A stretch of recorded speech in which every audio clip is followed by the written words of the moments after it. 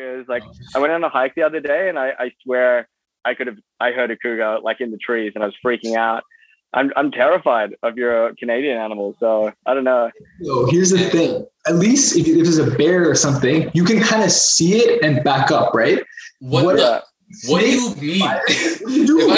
If I saw a bear, look big. Okay, wait, don't take this. Okay, whoa. Okay, I know you've been working out. You're supposed to. I know you've been working out, but you don't have to flex here.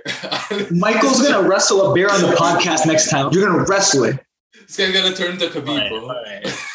I like how he said look big and just did this. That was good. Are we gonna get this one up on YouTube soon?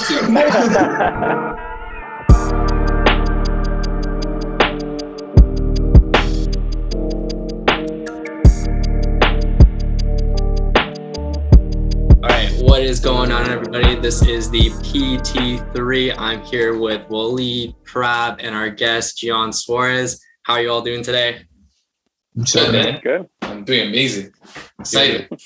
Why are you so excited, Waleed? Because we got Jian in the house. We got Jian. Jian in the house. Yeah, Right. stoked to be here, guys. Awesome. This is the shuffle pass, Jian. You got this. You got this now.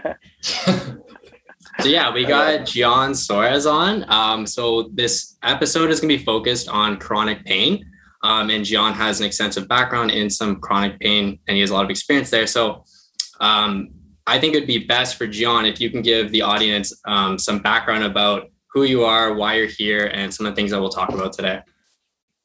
Great. Hey guys, I'm Jian Soares. I currently work in Whistler, BC as a sports physio in a clinic here. And I'm also the senior physio for Canada Snowboard, their national team for half-pipe snowboarding, big air, and slopestyle. I guess my background is I started being a physio in 2012. And then I worked in a variety of different fields. So I worked in a hospital and then I went to private practice. And then I came over here and started working in more of a sporting role. So I work predominantly in sports now, but I did have a pretty extensive stint in working in the chronic pain industry with non-sporting chronic pain. So, yeah. Okay, thanks for that background there. Very extensive. So it seems like you worked in a lot of different areas. So you bring a lot of different perspectives and views to some of the stories that you'll share with us today, along with some of the questions. So I'm just curious. So what interested you about the chronic pain field and why did you go into it to begin with? Yeah, I guess it's kind of a weird story. It might be different to a lot of people that work in the chronic pain industry, but I started off wanting to be a physio and really not wanting to work in the sporting industry. So I wanted to work in anything but, which is pretty interesting now that I'm a sports physio. But I guess my story with pain and chronic pain, but also lower back pain, started from going to Catholic church, which I don't know if you guys have ever been to Catholic church before. Has anybody been to a Catholic church before? Yeah, I've been to Catholic church. I go to a mosque. You go to a mosque, yeah. So different struggles with posture there. But for me, going to Catholic church as a kid, if you've been to a Catholic church, you generally sit in like these big wooden pews, right? And as a kid, I was pretty fidgety and just uncomfortable. So I used to move around, not really listen much, get distracted really easily, and you know, my mom being a good Catholic mother, you get told to sit up straight and not move and pay attention to the priest. And that was something I had a lot of trouble with, I guess, because for me, sitting up straight and holding that posture was really, really uncomfortable. And that's really the only time I had back pain was when I sat up straight and, you know, tried to listen to the priest. So it just clicked really early in my life that posture wasn't for me. And I didn't really understand why you had to sit up straight and stand straight and walk straight, always be straight with your spine. So when I got into university and started learning about pain and low back pain and posture, there were things that started clicking to me that made sense about the posture we assume and what we understand to be a good posture. and why some of those things may be myths, and that we're sort of following the wrong strategy on posture. And there's definitely some research that has come out over the last few years that sort of questions this upright posture. And that's something I really got into just from my own backstory. And when you treat patients, and you get a better understanding of why they're feeling pain when you've been in pain trying to follow these posture guidelines. So I think for me, that's what got me into the posture side of things, the pain side of things. And I just really like the science behind it. So reading into a lot of the research that's been coming out about low back pain and postures and the way people move has been a real interest for me over my career. Mm-hmm. And it's such a huge part of like, I mean, we're very young in our, we haven't even started our careers, but like, we're just students right now, and they kind of drill it into us that one of the things that we need to observe on a constant basis is someone's posture, just observing them and how they're kind of sitting. So my question to you, and I think you might have answered it, but I just want to understand it a little better, was what is the relationship that you found between posture and chronic back pain? Yeah, so I guess it's a little bit controversial to talk about because there's such a wide range of opinions in the industry and in the rehab industry, in the fitness industry. If I can outline it for you really simply, posture is important, but there's not one posture that's better than other postures. And that's what the research is starting to show, is that, assuming postures for different tasks are important, and some postures may be efficient for some activities, but having this ideal perfect posture is actually a bit of a myth. And I think promoting this good ideal posture for like globally to patients is really not an effective way to treat people with back pain, or even people without back pain.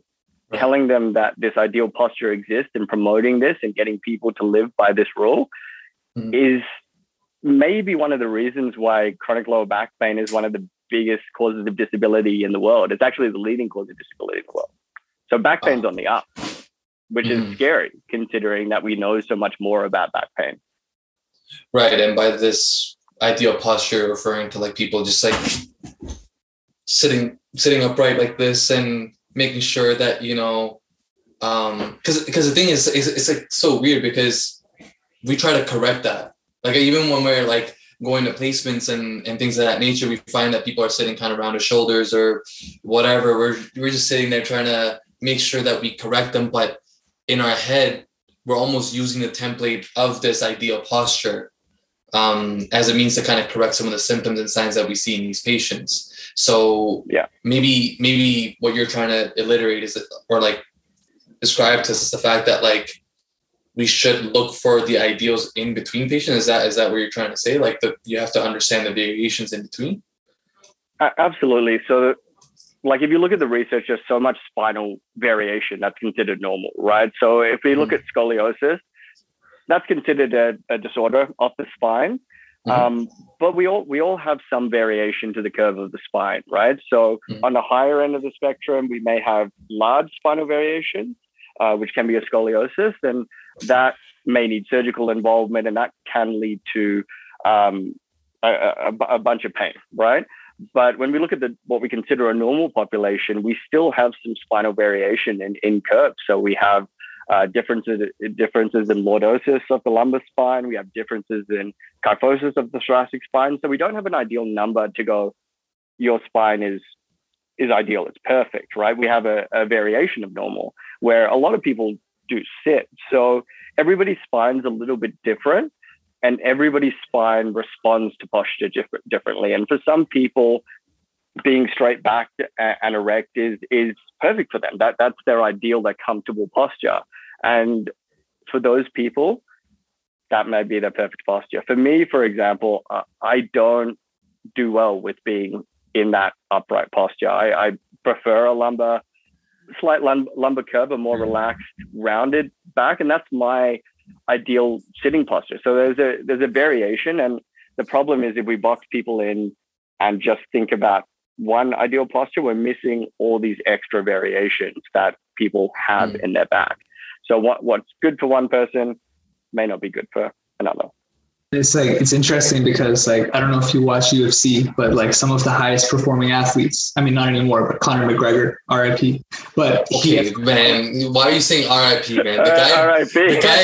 The guy literally broke his tibia. RIP is the man's career. But anyways. RIP to his career. RIP to his career, man. God. But anyways, the point is if you look at him and you observe him, there's people that have taken snapshots of him just walking around, you know what I mean? On a daily basis or training. And he has the most rounded shoulders. They're internally rotated, you know what I mean? Protracted scapulas, everything, right?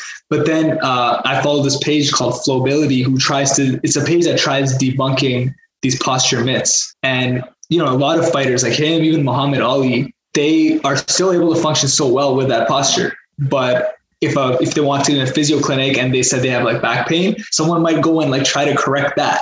But obviously that's helped them so much in their sport or in their daily life. You know what I mean? So it's what you were saying, the variation. There's so much postural variation. There's so much variation to what will benefit someone that is very dangerous to just say, this is the way to do it. This is the correct posture. This is the correct pattern. And those myths about pain are really important for us to raise awareness about. So a question I had for you was, what are some common myths about chronic pain that you've seen with patients, patients coming into your clinic? What are some common myths about chronic pain that patients think are true but aren't? Yeah, definitely. So I guess the first myth is that there is an ideal posture. And when you talk to patients, they will tell you I have a bad posture. And my question to them always is, well, what does a bad posture mean? What does a bad posture mean to you? And they'll often say that. They'll say, my shoulders round, my back rounds. And that may be a posture that causes pain for them. So that is something we may look at correcting or moving out of that position more often, right? I think part of the initial posture rehabilitation is getting people to understand that there's no ideal posture, but there are different positions that you can get into in certain times of the day, which will feel comfortable. So ideally, we want to spend most of our time in a comfortable posture, a posture that works for us. And that may be different to other people, but then we may need to assume other postures for different things. So for example, sport's a really good one, because if we look at a sport like ballet, that is a sport that's built heavily on erect posture and they do a lot of loading in those upright back positions, right? They do a lot of lifting in that, and form is a huge thing for that sport. But then you look at something like MMA, and they have to create shapes in their body that may not be ideal, right? They're grappling, they're wrestling, they have to flex their back, they may have to extend their back, and they have to do it really quickly. So the demands of the sport play into posture specifically, right? So when you're looking at a sport, you're looking at posture for sport. But then when you take that away, when the ballerina comes off the dance floor out of performance, their ideal posture may not be that erect posture all the time, right? So that's a really important thing to consider, is that posture is variable throughout the day and variable depending on the demands of your body at that time. So if you're performing compared to sitting down reading a book, the performance and the demands on your back are so different, right? So your posture may be different in those situations. It may be the same, but it may be different. Mm-hmm. Yeah. So the follow-up question I would have is, like, a lot of patients come in and they might not necessarily understand exactly what posture means to them. Like you said, like, most patients are aware of some of these things. Like, I had like two like ladies that are kind of older, like in my placement too, that mentioned that, oh, I can't, like, I feel a lot of mid-back pain and I feel like it's because I'm sitting all day in the sofa like this. And I'm like, okay.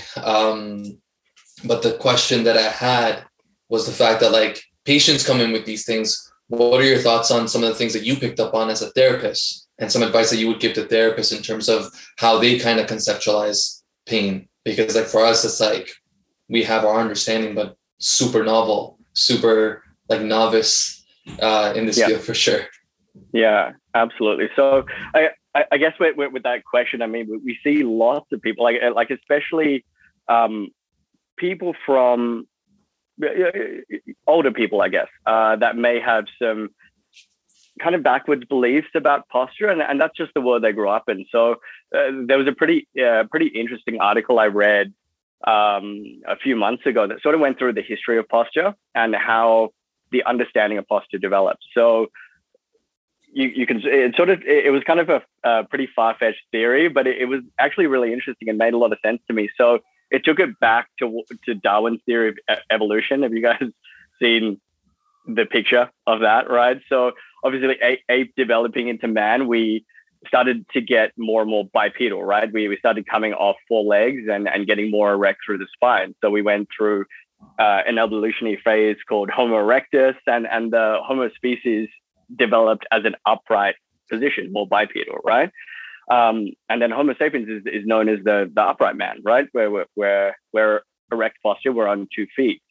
And then coming more into the Middle Ages, the spine and the posture really was a sign of status, right? So when you look back at like high status people back in the medieval ages, you see photos of them, they're all erect in their posture, they're standing with good posture, whereas some of the peasants, when they're depicted, they're hunched over, they're decrepit in painting. So it was kind of an interesting article. And then there's a lot of research based around emotion and spinal posture. So if you think about somebody that's confident, that's exuding confidence and strength, they tend to look more upright.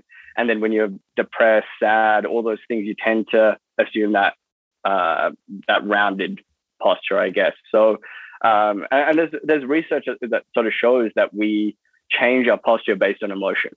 So that is definitely something we see in the clinic, and it's important to realize, even though a lot of people don't think that they change their posture based on that. You mentioned something about how like rounded shoulders and being like there was a correlation between that and how it could affect like the mood, right? So individuals who are kind of rounded, they might be in a more sad and depressed state. They seem like they might be in a parasympathetic, or like when you're running outside, you're like upright. You're not going to be like slouched over and running. I don't see it happening unless there's something congenital that happened that is making you run that way. So is it possible that the way that you're sitting up and down, in terms of like being erect or rounded, that it influences your sympathetic or parasympathetic nervous system? Like, did you come across anything like that? It may do. I'm not too confident to say that it specifically does there. Mm-hmm. But yeah, it's more the opposite way. So emotion can affect the postures that we assume. So if we do have a stressful day or we're feeling sad, what the research has shown us is that we actually assume different postures subconsciously compared to if you're feeling confident, strong, all those things. Yeah, I don't know about the research, but I feel like it would go the other way as well. Like that's what I was gonna say like before. I'm not gonna lie, when I'm like this, I feel good. Like, you know what I mean? Like if I'm ever like nervous about something, I just get up like this and it helps. Yeah. But that's actually a strategy for I used to volunteer at a mental health center. And that was actually one of the strategies that they gave for people who are feeling overwhelmed, stressed with the day. It was literally just fix up your posture and try smiling. And that was one of the things that was used to help regulate their emotional state. So I feel like it could go both ways. They're definitely interlinked, posture and emotion. And there could possibly be a nervous system link as well. But it's very interesting what you were describing before. Yeah. And it's great that we have those body language mechanisms, right? So if you see another person, standing straight and smiling, it gives us that air of confidence. And that's a societal thing we've sort of developed as humans with this erect posture understanding that we do better, exude more confidence, be stronger, be maybe somewhat of more status, be happy with erect postures. And that's what we should do. And I think we made that jump from that to the perfect posture is being upright, without having a lot of evidence to back that. So we made this big jump as a society. And then unfortunately, people in the fitness industry and the ergonomics industry, they they reinforce those beliefs, right? So, and it may be part of a money thing. You know, it's a huge industry. It generates a lot of income. But do we have the research to back it? Not so much. And that's where some of the research is going now. Have we gone too far one way to say an erect posture is great and ideal, rather than should we explore a bunch of different postures, and can that have an influence of pain? Right. So what do you do with your patients, for example? Like if someone's coming in with low back pain, tell us like what you're looking at posture wise and symptom wise with like that patient. Yeah, absolutely. So I guess for pain, it's a fairly complex thing, and understanding pain is probably the cornerstone of treating your patients, right? So when I did my master's at university, it heavily focused on pain science. And one of the big things for me to take away right at the start was they brought out the definition of like a global understanding of what pain means, right? So I'm just going to read it to you because I'll probably stuff it up. But pain is defined as an unpleasant sensory and emotional experience associated with actual or potential tissue damage or described in terms of such damage. What do you guys think about that? Like, is that a bit different to like your thinking of pain, or how does that work with your thinking? When it comes to like pain, for me, it's like like for some reason I've dissociated tissue damage and pain now. Maybe it might be something to do with school and then like drilling it into us in terms of modules and saying like, don't do that. But what I've realized is that like pain is something that's like processed in the mind. Like I saw a patient, I think, that had fibromyalgia, and anything that she did, including breathing, including me like working on some part of her that's bothering her, any kind of like touch, she was so sensitive. In that moment, what it made me realize, like, yeah, you read these books and whatever, and you understand that pain is complex. That was one of those things where it's like, I couldn't sit there and reason and explain anything to my CI. And I was like, I don't understand. Like, I don't know what's and you can't say like this person's making it up, because there's no way that's happening. She's experiencing like real pain, right? Yeah. Like it's excruciating. So it's like, I don't know. It's weird. Like I like that statement, but like when it says something about how there's like tissue damage or maybe the potential tissue damage, it's like, yeah, but sometimes it gets so complex, especially when it gets chronic, where it's like, it's hard to explain. Yeah, because sometimes like the pain, like your body gets used to, maybe like your tissue was damaged at some point, right? But eventually your body just associates a certain movement or a certain like body part with the pain that it feels. And even if, let's say, it's recovered, it may still feel that pain. Like I had a similar experience. Like I used to have a lot of like bilateral knee pain. And so eventually, like whatever, I rehabbed it. I went through physio, and it did not feel damaged as much. I was able to do a lot more, perform a lot better. But occasionally my mind would expect that like valgus would hurt, because that's just what my mind associated with. Or maybe because I've been taught that in school, maybe valgus is a quote unquote not optimal position. Now I think that's going to hurt. So it's almost like a nocebo effect. You know what I mean? Like I think that's just very common, and like it happens to people subconsciously, even if they're not aware of these mechanisms. Like we see it all the time. Yeah, definitely. And I think with patients especially, so you guys have like a good understanding to know that the pain you experience and the tissue damage you have may not link up. They may not link up at all, and in most cases they don't really. So we can have two patients having the same injury and responding completely different in terms of their pain, right? So pain's a very subjective experience. And I think a big one in that definition is it's a sensory experience, but it's also an emotional experience. It's highly driven by other factors that may not be physical, right? I guess one thing to put it into perspective, it's actually a TED Talk. So it's a TED Talk by Lorimer Moseley, who's a huge pain science sort of advocate in Australia. So he did a TED Talk, and it's 15 minutes. I'd encourage everybody to go watch it. It's I think it's called Why Pain Hurts or something like that. But basically he puts it into a really casual way of understanding pain. So he sort of talks about walking through the bush in Australia, and that can be a dangerous place. We have some pretty dangerous animals over there. So he talks about walking through the bush and getting a little nick on his ankle, and he sort of tripped up, and then he kept walking, and then he went and sort of went for a swim in a pool and woke up in the hospital, right? And turns out he was bitten by an eastern brown snake, which is a really poisonous snake, right? So he got venom poisoning, right? And then he goes back and goes back into the bush a few months later and walks through the bush and nicks his foot again. And he has screaming levels of pain in his ankle for a few minutes until his friend looks down and checks his ankle and sees a little cut on his ankle from a twig, right? So if you look at the stimulus from both of those experiences, both are pretty similar stimulus, right? But then we look at the response level. And initially, when he got bitten by the snake, he didn't feel too much. So what he goes into is his brain, the message relays from his nerves to his brain, the processing center, and they go through all the previous experiences of walking in the bush and feeling that sensation. And what his brain says is, well, you walked through the bush before, you probably hit a twig, it's not dangerous, let's keep walking. So that pain experience was really different. The second time he walks through, he gets that same stimulus, but then his brain activates and goes, wait, last time you walked through the bush, you got bitten by a snake and nearly died.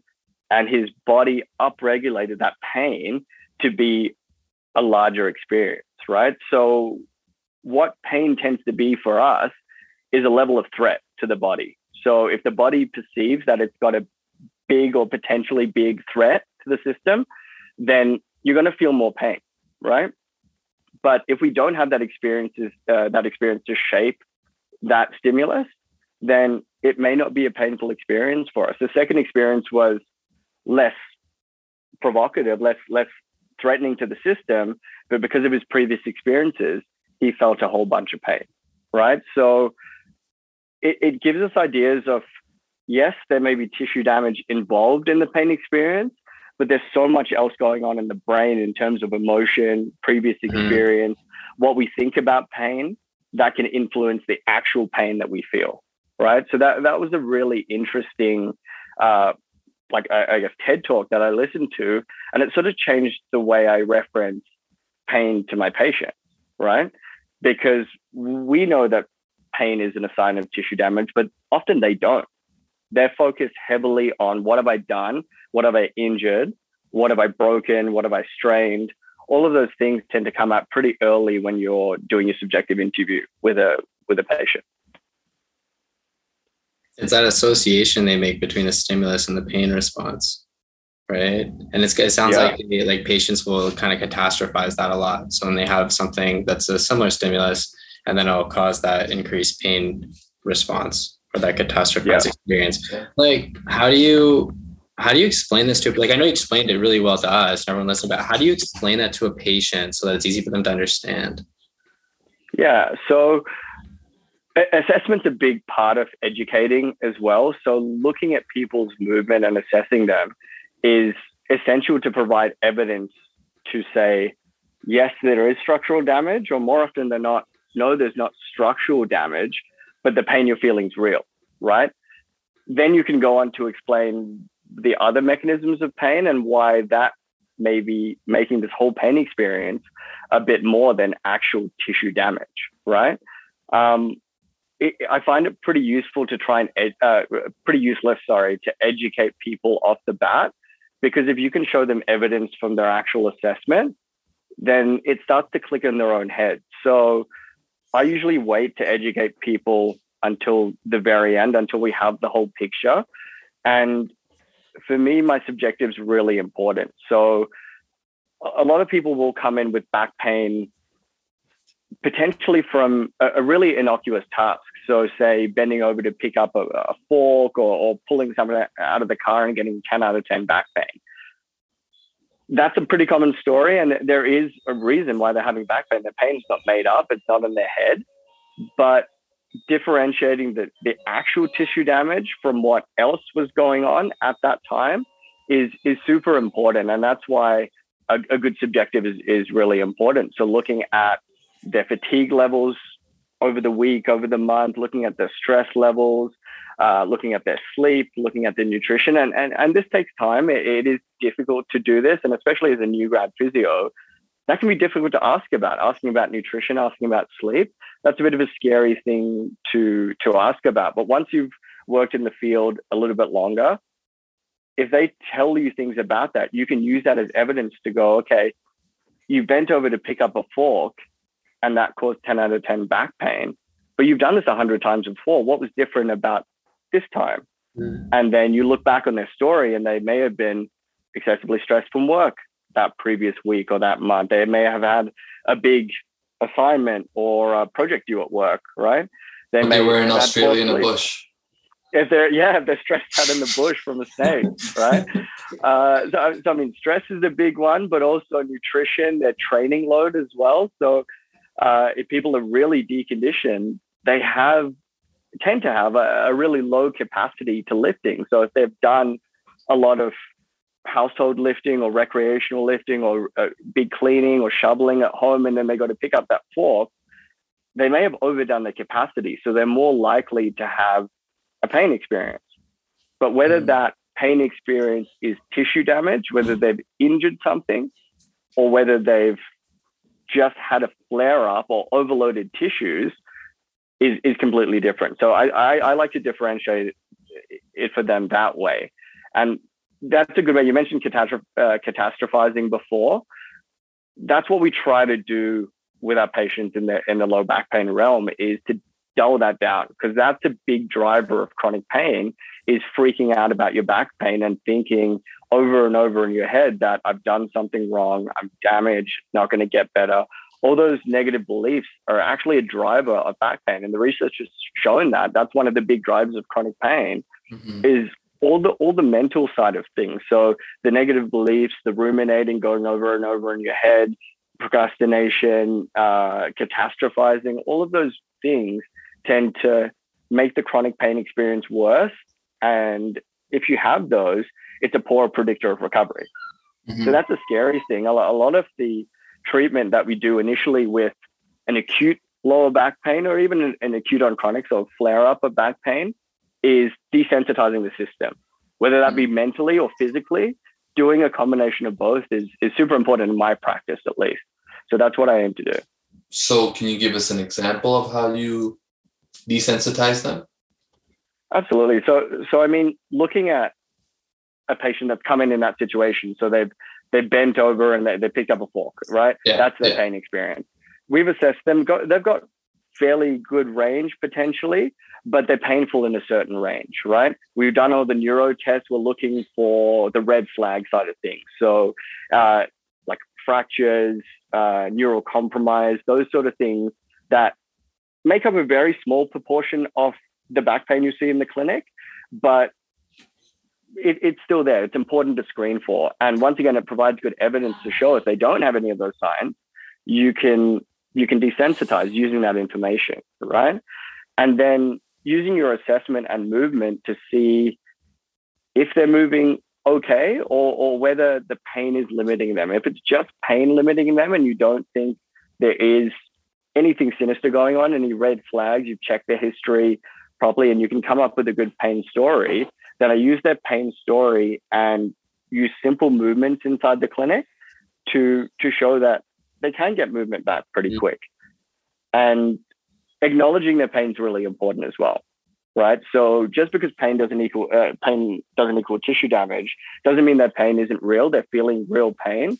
Their system may be sensitized, but if we can bring that down over the next few days, week, that will help their recovery rather than focusing on X-rays, imaging, MRIs, or all that sort of thing. So you'll actually run through with the patient. So if something is hurting them when they bend down to pick up, like, for example, a fork, you'll actually go, like, maybe, I guess, regress it a little bit, but you'll eventually work towards picking up a fork with no pain. Is that? Absolutely. Okay. Absolutely. So there's very few times if a patient can't flex properly, they can't bend their spine properly. There's very few times in the clinic that I wouldn't get them to do that, right?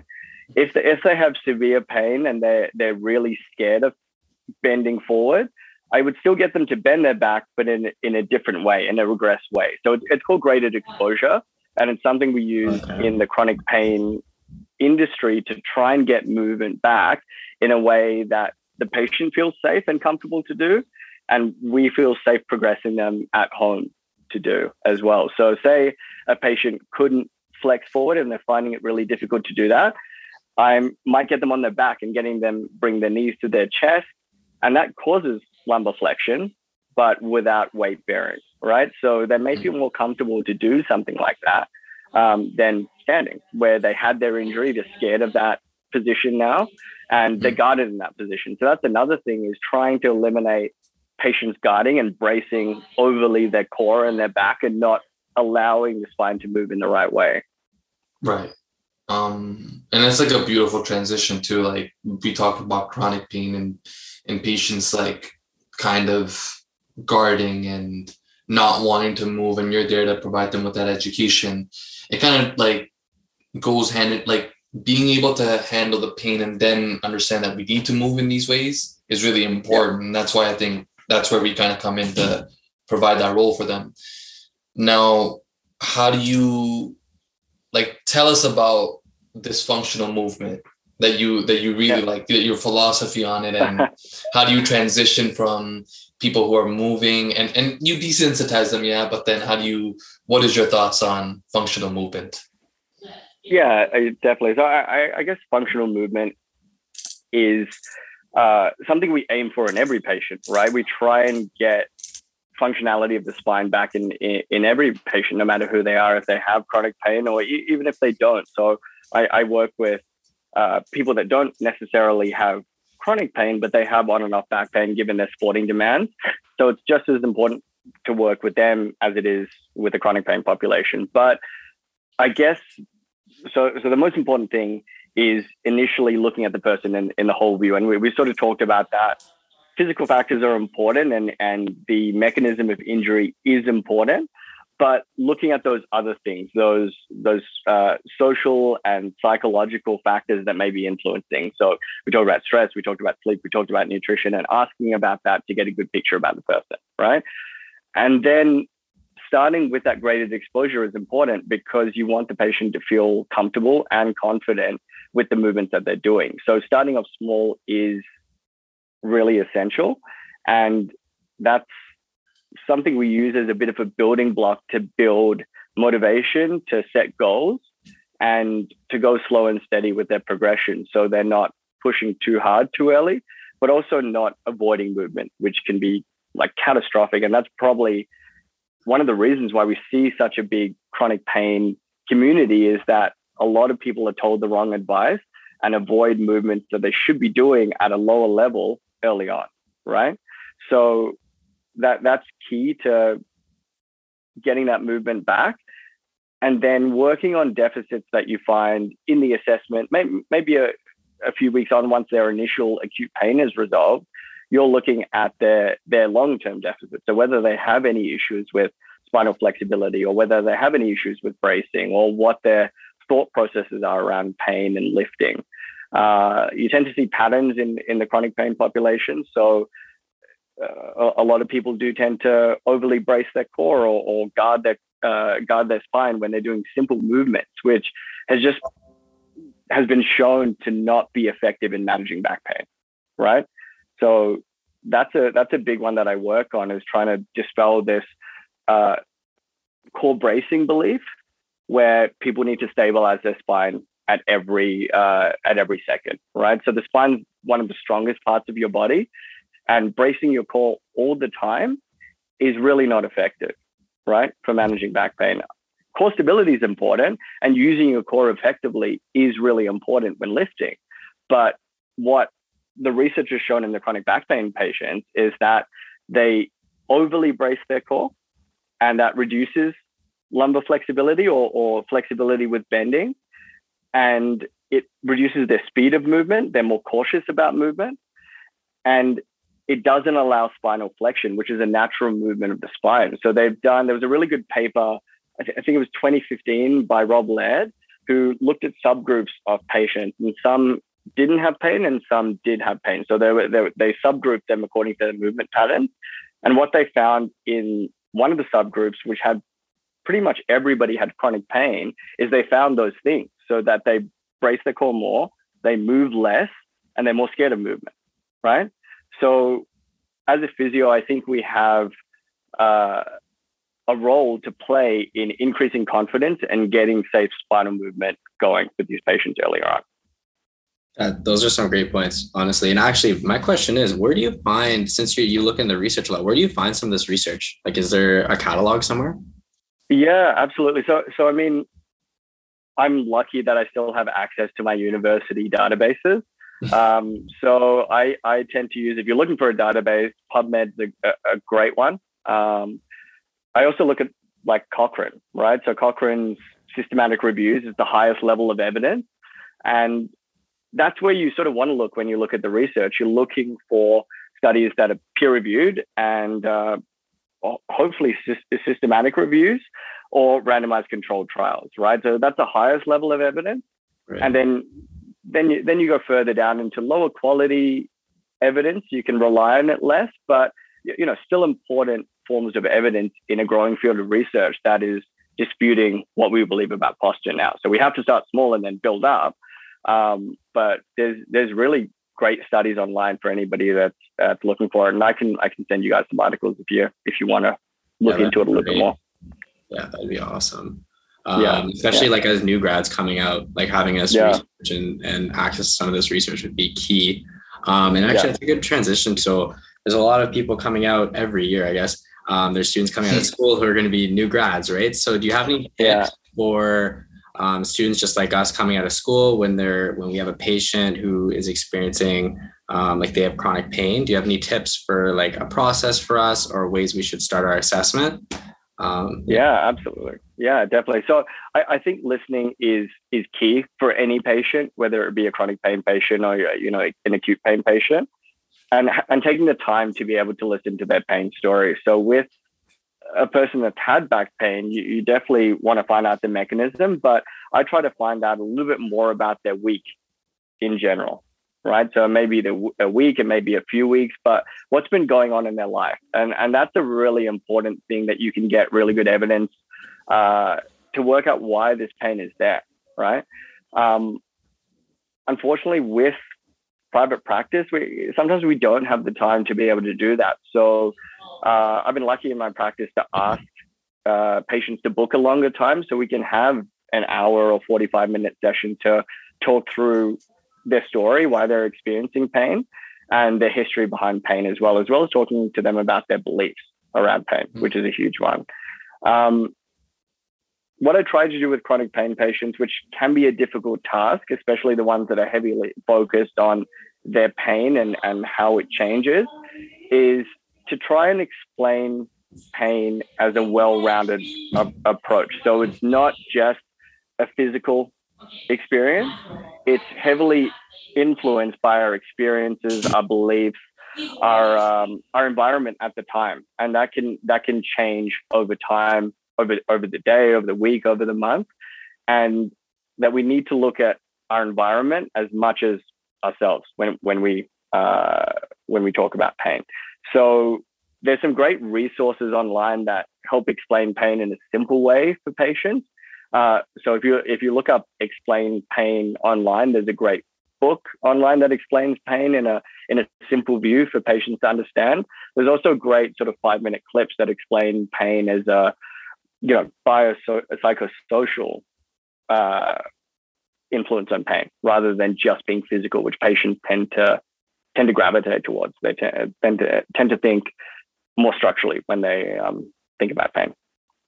And then it's always important to link up with other practitioners, right? So if patients have huge deficits in sleep or nutrition, or even psychological influence, right? So things like anxiety, depression, stress, they're managed okay by us, but linking in with other professionals in a chronic pain industry is really, really important. So we can't do everything ourselves, and we're less suited to treat some of those things compared to other practitioners. So it's good to have a good team around that can sort of help with that. Who do you find yourself, like, I mean, I'm sure there's like greats in the field that are physios that specialize in pain and chronic pain. But do you find that there are certain practitioners outside of physios that you would refer your patients to in terms of managing chronic pain? Yeah, absolutely. So I think psychology is a big one, right? Mm-hmm. So there's so many different facets of psychological input. So stress management, anxiety management, depression management, if it's there as well, can be important. But also things like coping behaviors is really important. So how people cope with pain, are they more passive with their approach or more active with their approach? And we can help with some of that, finding a strategy to help them manage pain. But having a pain psychologist on board is a huge benefit to us when working with these people. It may be difficult to broach the subject of seeing a psychologist, but for patients that have done the sort of sharing of that care, I think that's hugely effective. And then, you know, nutritionists can really, really help if a patient's diet's all over the place. So we know that, you know, altered nutrition can influence our sensitivity of the body, right? So that's really important to look into as well. For sure. I mean, like, I remember, like, when I was like in university and undergrad, I used to like play a bit of basketball, and I remember there's this one year where it was like going really well for me, and coming into the preseason, like of my second year on the team, like I was like coming off a really good season, like our team won the championship or whatever. And I remember in the preseason, I sprained my ankle, and it was a bad sprain. It's kind of like the nick in the bush, if you would say. Yeah. And I remember I was like, I've never experienced like an injury like this. Like, I've always felt like I was invincible. Like, I was like, oh yeah, like I'll be fine, whatever. Tighten up the laces, get back up there and just play like a week later, whatever, right? But this one was different. And I remember it was like around like the last week of August, I'm coming out and I'm like, okay, like I should be able to play. 2 weeks go by. I'm like, okay, I should be good. Swelling's like, okay, not too bad, whatever. And then I'm doing some exercises, whatever. 3-4 weeks go by. I'm still not feeling good. Like, I go back on the court and I remember I did like one move and I felt like something kind of gave out on me in my foot. And maybe it was just a mental thing, maybe. But I remember I started moving differently at that point. Like, that game that day on its own, like the practice went differently. But after that point, I went home and I was reflecting on that moment when I jumped. I'm like, why did that feel so different? And that whole season was just kind of like not down the drain completely, but it was drastically different than my first season. And it was a lot of it, like, it was just in my head. Like, I'd be focusing on, oh yeah, I should stay in the gym longer, shoot a few more shots or practice a few more plays or whatever. And nothing was working because it felt like there was something preventing me from moving the way that I want to. So I completely resonate with this idea of moving functionally, but addressing some of these factors that we don't take the time to address when it comes to patients dealing with something that might be chronic. Mine wasn't that chronic. Mine was pretty acute. It felt like, but it turned into something different than what the actual tissue damage was. If I wanted to move my ankle, it was moving fine. Yeah, there might have been some tightness in it compared to the other, but I could still play with it in my head. Absolutely. So it's definitely very interesting. One thing I did want to bring up, it was from our previous conversation. And I remember you mentioned it, and it was so odd for me to think about this. Before you go on to that, can we just think about your pain story for a second? So that's super important, right? Like, and it just brought up like me thinking how I'd talk to you if you came into the clinic, right? Perfect. So let's do it. You had this ankle injury and you had a big strain, right? That's super important because in that instance, you did have some tissue damage. We have to acknowledge that, right? Yes. And most likely there was a ligament injury. Potentially there was some swelling, some bruising, and addressing those tissue factors are super important initially, right? Yes. But when we look back on your pain story, you just came off a really good season, right? You were doing really well.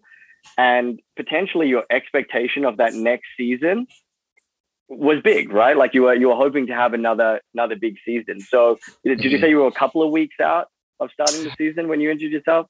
Yes, I was out. I didn't play in the opener. I thought I would be able to because it was like 4 weeks post the ankle. It was just a roll. I just when I jumped for a layup on my right side, I remember I fell only on my ankle and someone stepped on it to kind of put me into that more of an inversion. Right. And I just immediately fell down and I'm like just holding my foot. I'm like, oh my Lord, what the hell was that? I got up, I laced it up and I finished the practice, but I was hobbling all over the place. So it took me out for at least a month and a half. And then I rehabbed it. I got back out there, but it felt different. Right. So you had the expectation that you really wanted to get into a good season, but 2 weeks before you had that injury that could have changed the whole season for you, right? So having that in the back of your mind is something we'd find relevant in the pain, in the pain side of things. It may be an influence in your pain that you wanted to get to this point and injured yourself at such a crucial point in the preseason, and that potentially be maybe one of the factors that could prolong your pain, because that experience caused a huge shift in the way your season would go, right?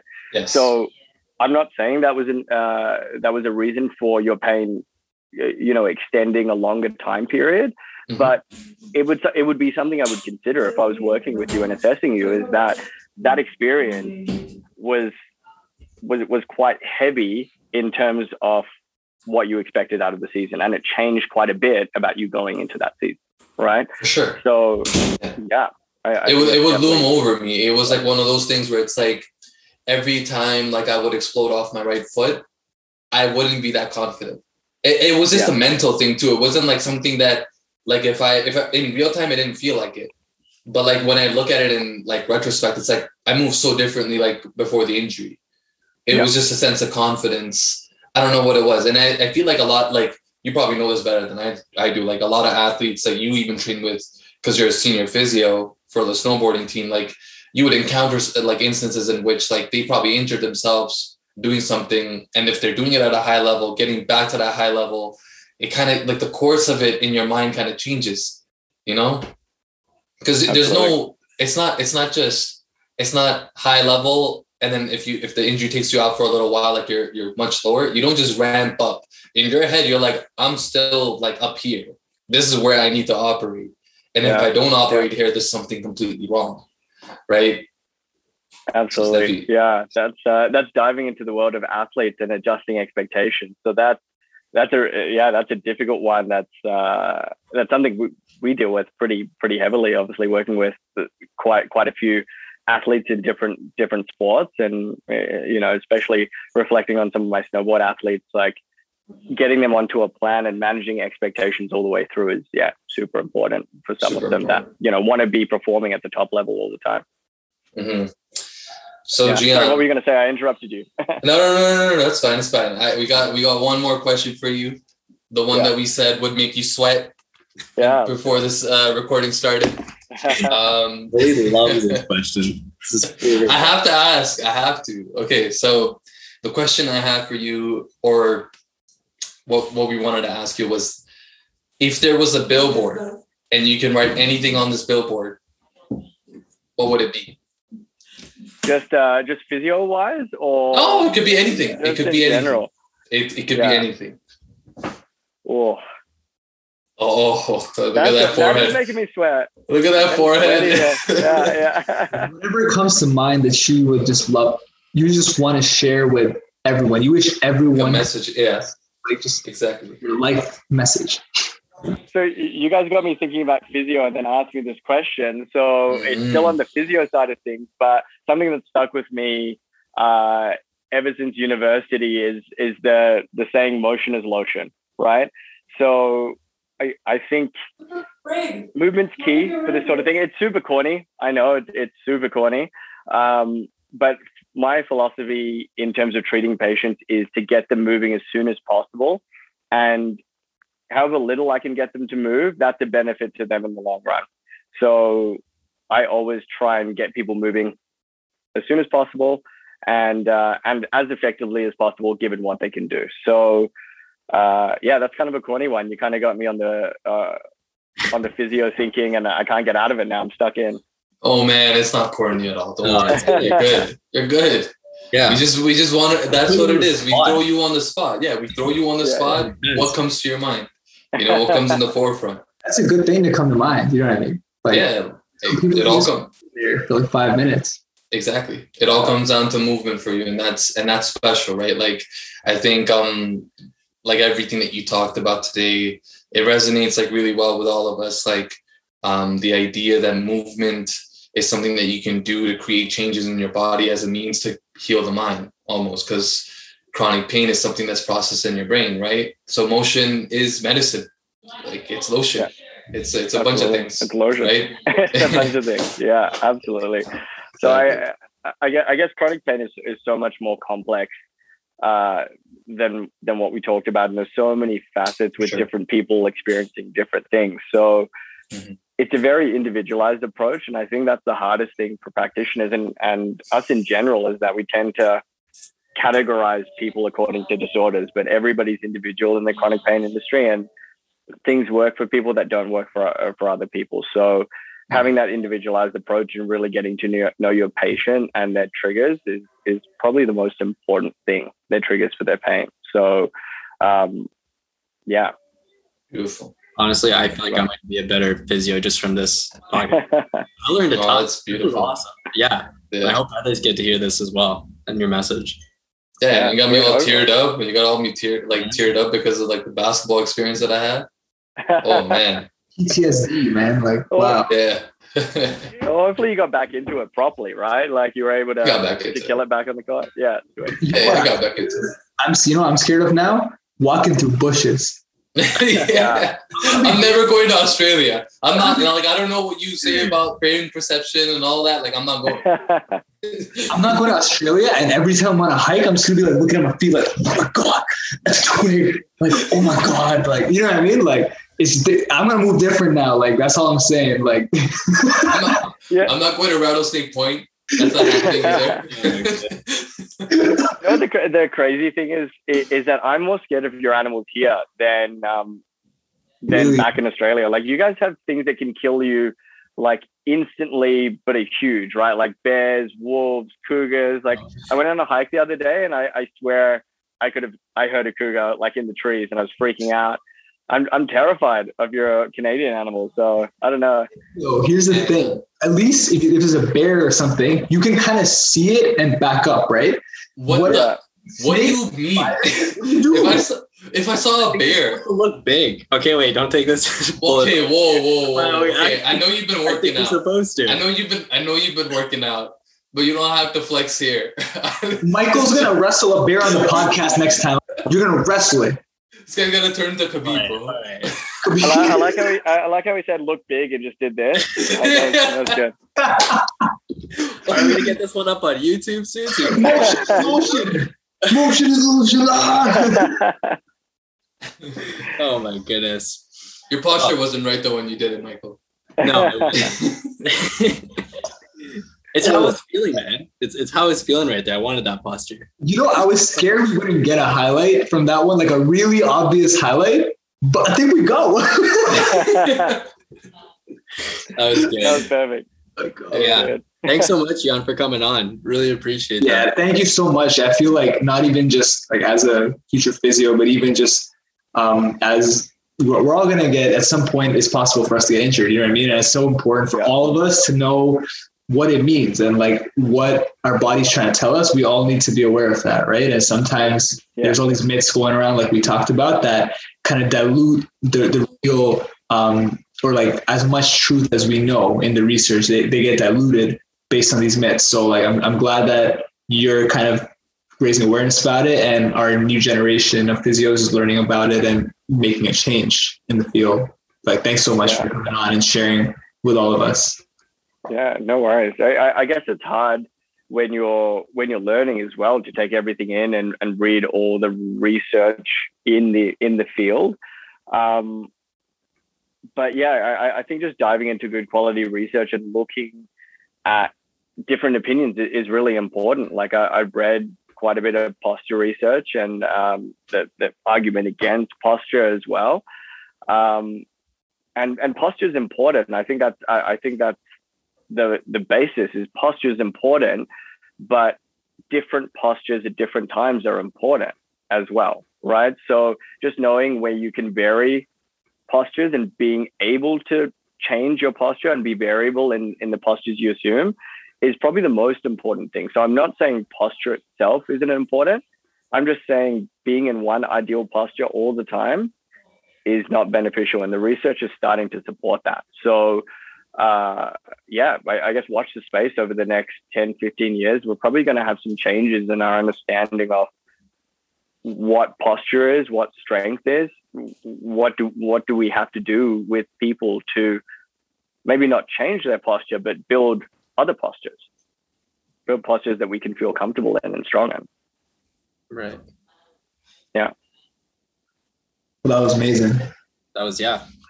I feel more knowledgeable. Hopefully. I hope that made sense. Yeah, no, for sure. And thanks again for coming on.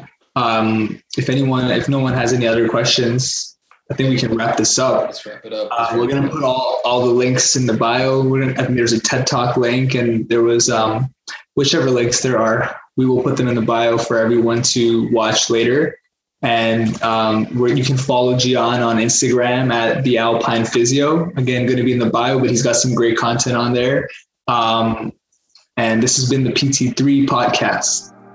See you next time. Great. Peace Thanks, out, guys. everyone.